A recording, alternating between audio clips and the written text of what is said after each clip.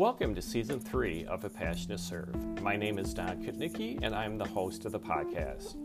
I have spent more than 25 years of my career developing and implementing policies and programs to help break the vicious cycle of poverty that too many people must endure. I've always admired the people I work with who've committed their professional lives to serving others. During the podcast, I'll be sharing their stories with you. Stories about work being done on behalf of migrant and seasonal farm workers and other underserved populations. I hope you decide to join me on this path of discovery to learn more about these amazing people and their passion to serve.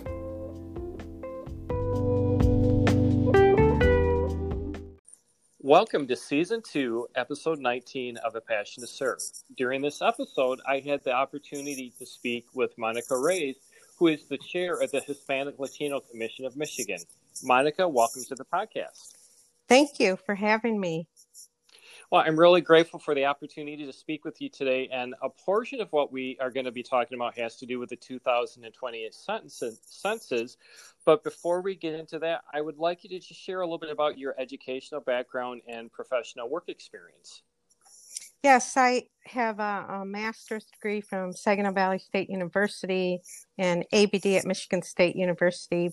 But currently, I'm the director of the Great Lakes Bay Hispanic Leadership Institute and was this year reappointed by Governor Whitmore to the Hispanic Latino Commission of Michigan.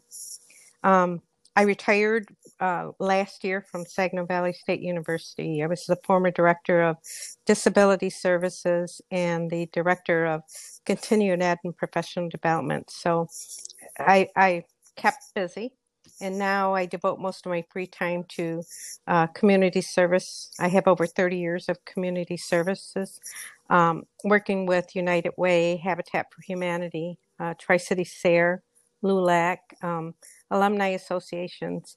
And I currently still serve on the board of directors for the Great Lakes Bay Health Center and the Temple Theater Latino Affinity Group, and of course the Hispanic Latino Commission. So I'm really trying to slow down, but it's been a transition. So I don't know if I'm slowing down or not. So I understand. Well, before we started the interview, I mentioned usually the interviews go for about a half an hour.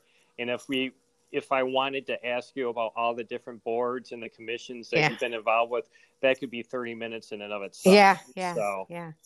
So something before we head into and talk about the 2020 census, let's talk a little bit about the Great Lakes Bay Hispanic Leadership Institute. I believe that was established in 2009. And how did that get started, and where has it progressed to today?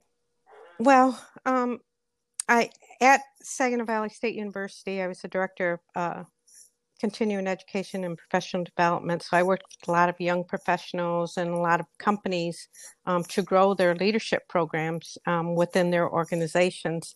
And a group of Latinos got together, and we were meeting to talk about why there was a lack of involvement of Latinos in our community, within our different organizations, within our government, and a lot of it had to do with a lot of them having access or the educational background, or even just understanding how to get their foot in the door to take that first step.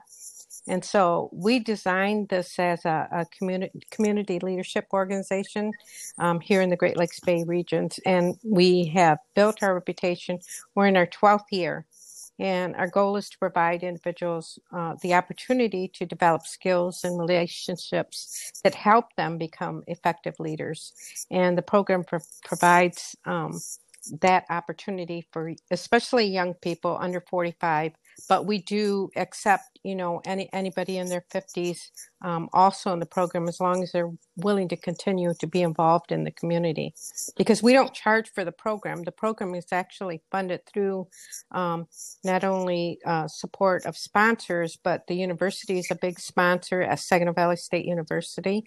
And we have companies like Consumers Energy, that their endowment, and ABC Construction, Dow Chemical Corporation. So we have different companies that have seen the outcomes we've had over these last 11 years, now in our 12th year, of young people now becoming involved because we've kept track. So we have young individuals who are part of boards and commissions, and they've taken leadership roles. We have some that are, running for elective offices, and a lot of them personally in their own personal careers have taken on leadership roles within their own companies and organizations. I think it's more to help them understand what we didn't know when we were younger. I didn't know how to do what I did. And I was like a bull in a glass, store and just feeling my way around and knocking everything down. Well, we put together a training program that builds that formula for them. So it is a true leadership training program. Well, I think that's fantastic. And I know, too, that whenever you're trying to move in those different circles, there's almost like a certain language or a certain way of doing things. And if you really don't know what that is, it really can put you at a disadvantage. Monica, do you have an idea roughly during these first 11 years how many graduates have come from the Leadership Institute? We have over 140 graduates. So we've probably had about 175, 180 that have gone and started the program, but we're very strict with our credentials. The university wants them to complete all of their elements. So the elements include a training portion. They have to do so many volunteer hours, and they have to do so many networking hours. We want to make sure they have the full package. So 140 have actually completed the program, but about 180 have started it. Well, that has to be really fulfilling to see something like this spread its wings and to be, it's pretty uncommon for an initiative like that to sustain itself for that length of time. And just the mention of the different sponsors that you have shows that they really value what it is that you've helped establish in the Saginaw area. Yeah, that's true. So switching back a little bit to the Hispanic Latino Commission of Michigan, what have been some of your primary roles and responsibilities, and what has been some of your main areas of emphasis, especially in light of the pandemic? Yeah, so I've been on the commission about 5 years, and I'm currently serving as the chair. And we consist of a 15-member commission, and we operate under the Department of LARA, Licensing and Regulatory Affairs. And the commissioners, each of them are appointed for 3-year terms by the governor themselves, depending on who the governor is. But we exist to advocate for the well-being of the Hispanic Latino population. And, we work for social justice and economic parity. And we do this by communicating and connecting with all of the leaders in the community, the organizations, and the general public. So we hold our meetings across the state. And so we have 6 meetings across the state each year. But meantime, we also have, a website, we have email, we have, all our contacts are clear to everybody, especially within our communities. We make sure that we're connecting within our own communities to make sure that Latinos have access. So we've been working towards becoming like a clearinghouse for Latino information. So we check in with all the Latino organizations across the state and try to gather information so that when we're called, we can be that informational source to direct them to the right organizations. So we don't pretend to do everything because we can't. So what we do is we try to connect the dots so that when we're called for information or resources, we know who to direct them to. Well, I know that right now the 2020 census is really a top priority for the commission right now. Can you please talk about why the census is so important for Michigan in general and for the Latino population in particular? Well, the census itself helps determine the funding for our local communities, our state, and these are just for essential services. So simply put, the census helps determine how much federal funding Michigan will receive for healthcare, education, food programs, and many other resources that Michigan families depend on to survive. Simply put, counting more people means more funding. But for a Latino community, the census is important to our democracy. The data collected will affect our nation's ability to ensure equal representation, which is important to us as Latinos. We need to know that the number of Latinos in our community so that we have fair and equal representation. And, just telling people that may not be enough, but I can't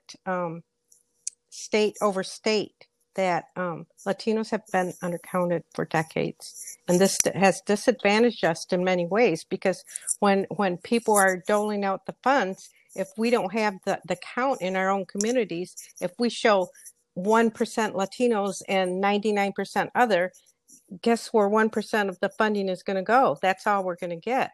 So we have to show our true population. So today, we have our communities, we have our neighborhoods, which a lot of the Latinos tend to live together, but not so much anymore. In Michigan, we see that the integration, really happening here a lot in Michigan, but we do still have our neighborhoods, especially like in Detroit and in Grand Rapids. We have our large Latino communities. They have to be counted so that we get that equal representation and equal access to all of these important government resources that we're all entitled to. And I say entitled to because if we're counted, that means we'll get the money. And it's important that we're counted and have that equal access. So for a lot of different reasons, people, I think, and in particular the Latino population in certain circumstances, are really concerned about having their personnel or providing their personal information to government agencies and entities. What message would you have to them for those people who are really concerned about how is this information going to be used, and could it somehow affect me or a loved one? Well, by law, our information is confidential, and the census data collected is for those statistical purposes only, and legally cannot be shared with anyone. So even if the president says, I want that data, they cannot legally give it to him, and they will not legally give it to them. And the U.S. Census Bureau is very careful about not identifying any specific household or any data that you provide. So, we have to make sure we understand that by law, this is a law, that our data is protected and confidential and will be kept that way. What are some of the ways that the commission is trying to reach out to some of the more isolated and remote regions? Mm-hmm. So, for example, Telamon Corporation, we work with the farm worker population, which they predominantly live in more rural areas. And what type of approach and strategy is being used to connect with those individuals? So this year, we're very proud to say that, we have done a lot of outreach to our different communities. And what we decided to do early on, way back in March, is we decided to connect with all those organizations and individuals in communities across the state of Michigan that are doing work with the census. And we're meeting bi-weekly online.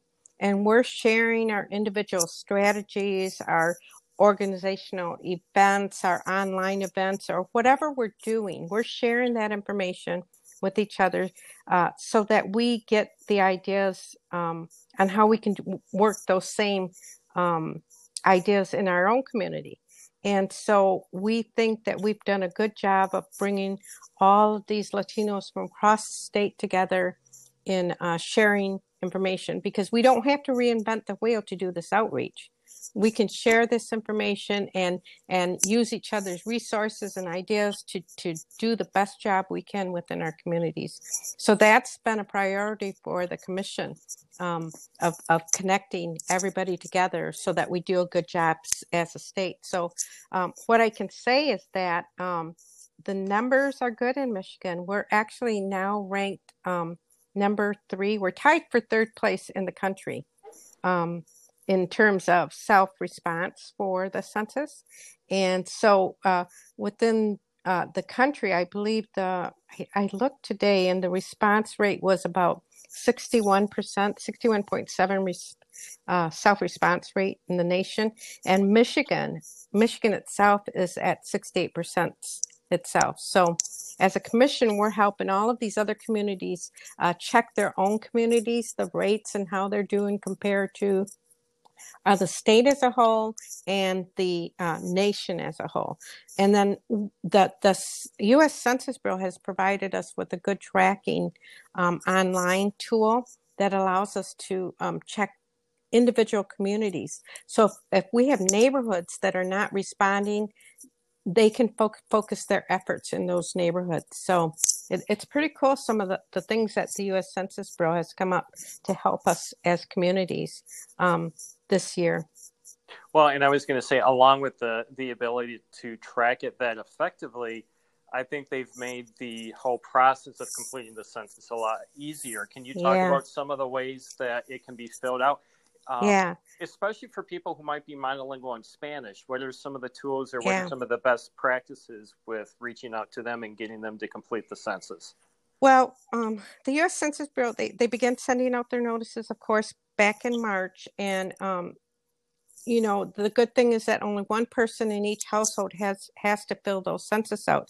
So they can do it by phone, they can do it online, or by paper also. So they can do all these requests. They can go to my2020census.gov and even just enter in their address and complete it there. They don't need that postcard that everybody got with their numbers on it. They can just use their address. But the census comes in 16 different languages.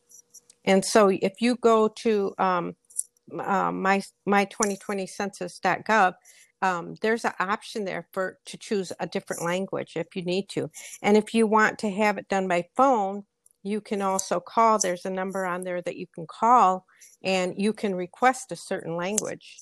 And so they make it as easy as possible. So let's say you have a household of 6. Only one person in that household has to fill out that census, and they list the 6 people that live in. And I think I had one of my friends time it for me. She has 5 in her family, and she said it took her about 10 minutes to complete the census. That's so fantastic. Made it very easy. And no personal data, no social security numbers, no annual, nothing like that. And they keep the questions very basic, and they want the basic information to assure you are who you say you are, and there are that many people in that home. I think that's all important too, what you just said in terms of what you have to share and what you do not have to share. And I think that's where the communication, the meetings that the commission has throughout the state, we can't communicate and get the word out enough just to make sure that people really understand the importance of it and why they need to complete this process. Absolutely. Absolutely. So, Monica, the final question that I have for you is, it's really apparent that your whole life has been one of advocacy. And I think in light of everything that is going on right now, I like to ask people, what is inspiring you? What is your perspective as we look to the future? What are some of the things that really are standing out to you, both positive and negative, or challenges that are going to have to be overcome? Yeah, so, you know, we live in a new America today, and a lot of that has to do with our current, I want to say it nicely. I understand. Our current political environment.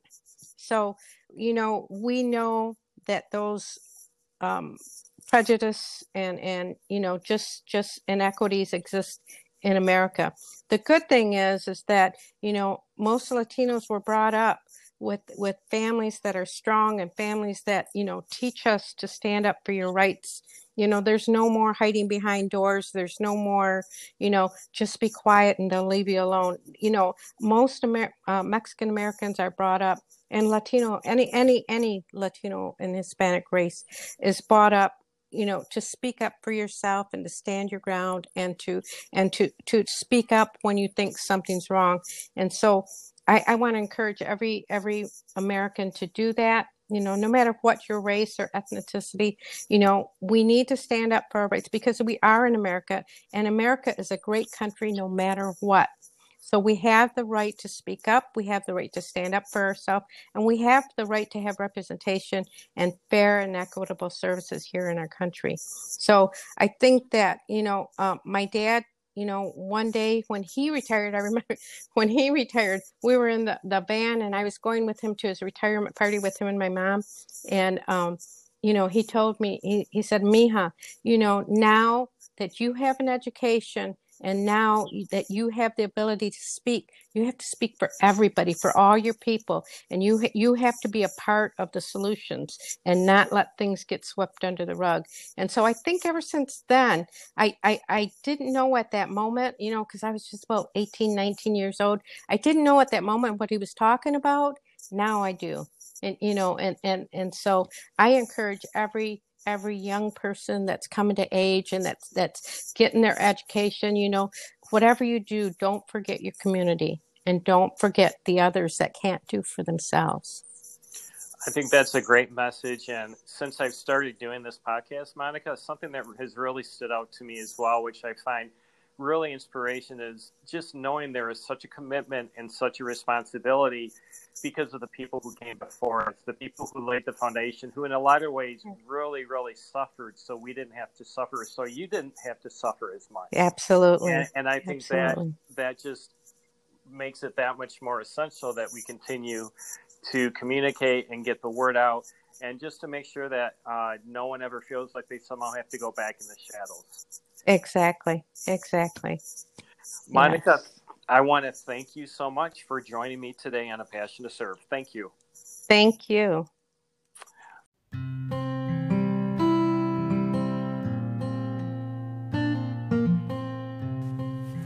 Thank you for listening to A Passion to Serve. You can follow A Passion to Serve on Spotify, where you have access to my interviews from seasons 1 through 3, along with recently published episodes. Until next time.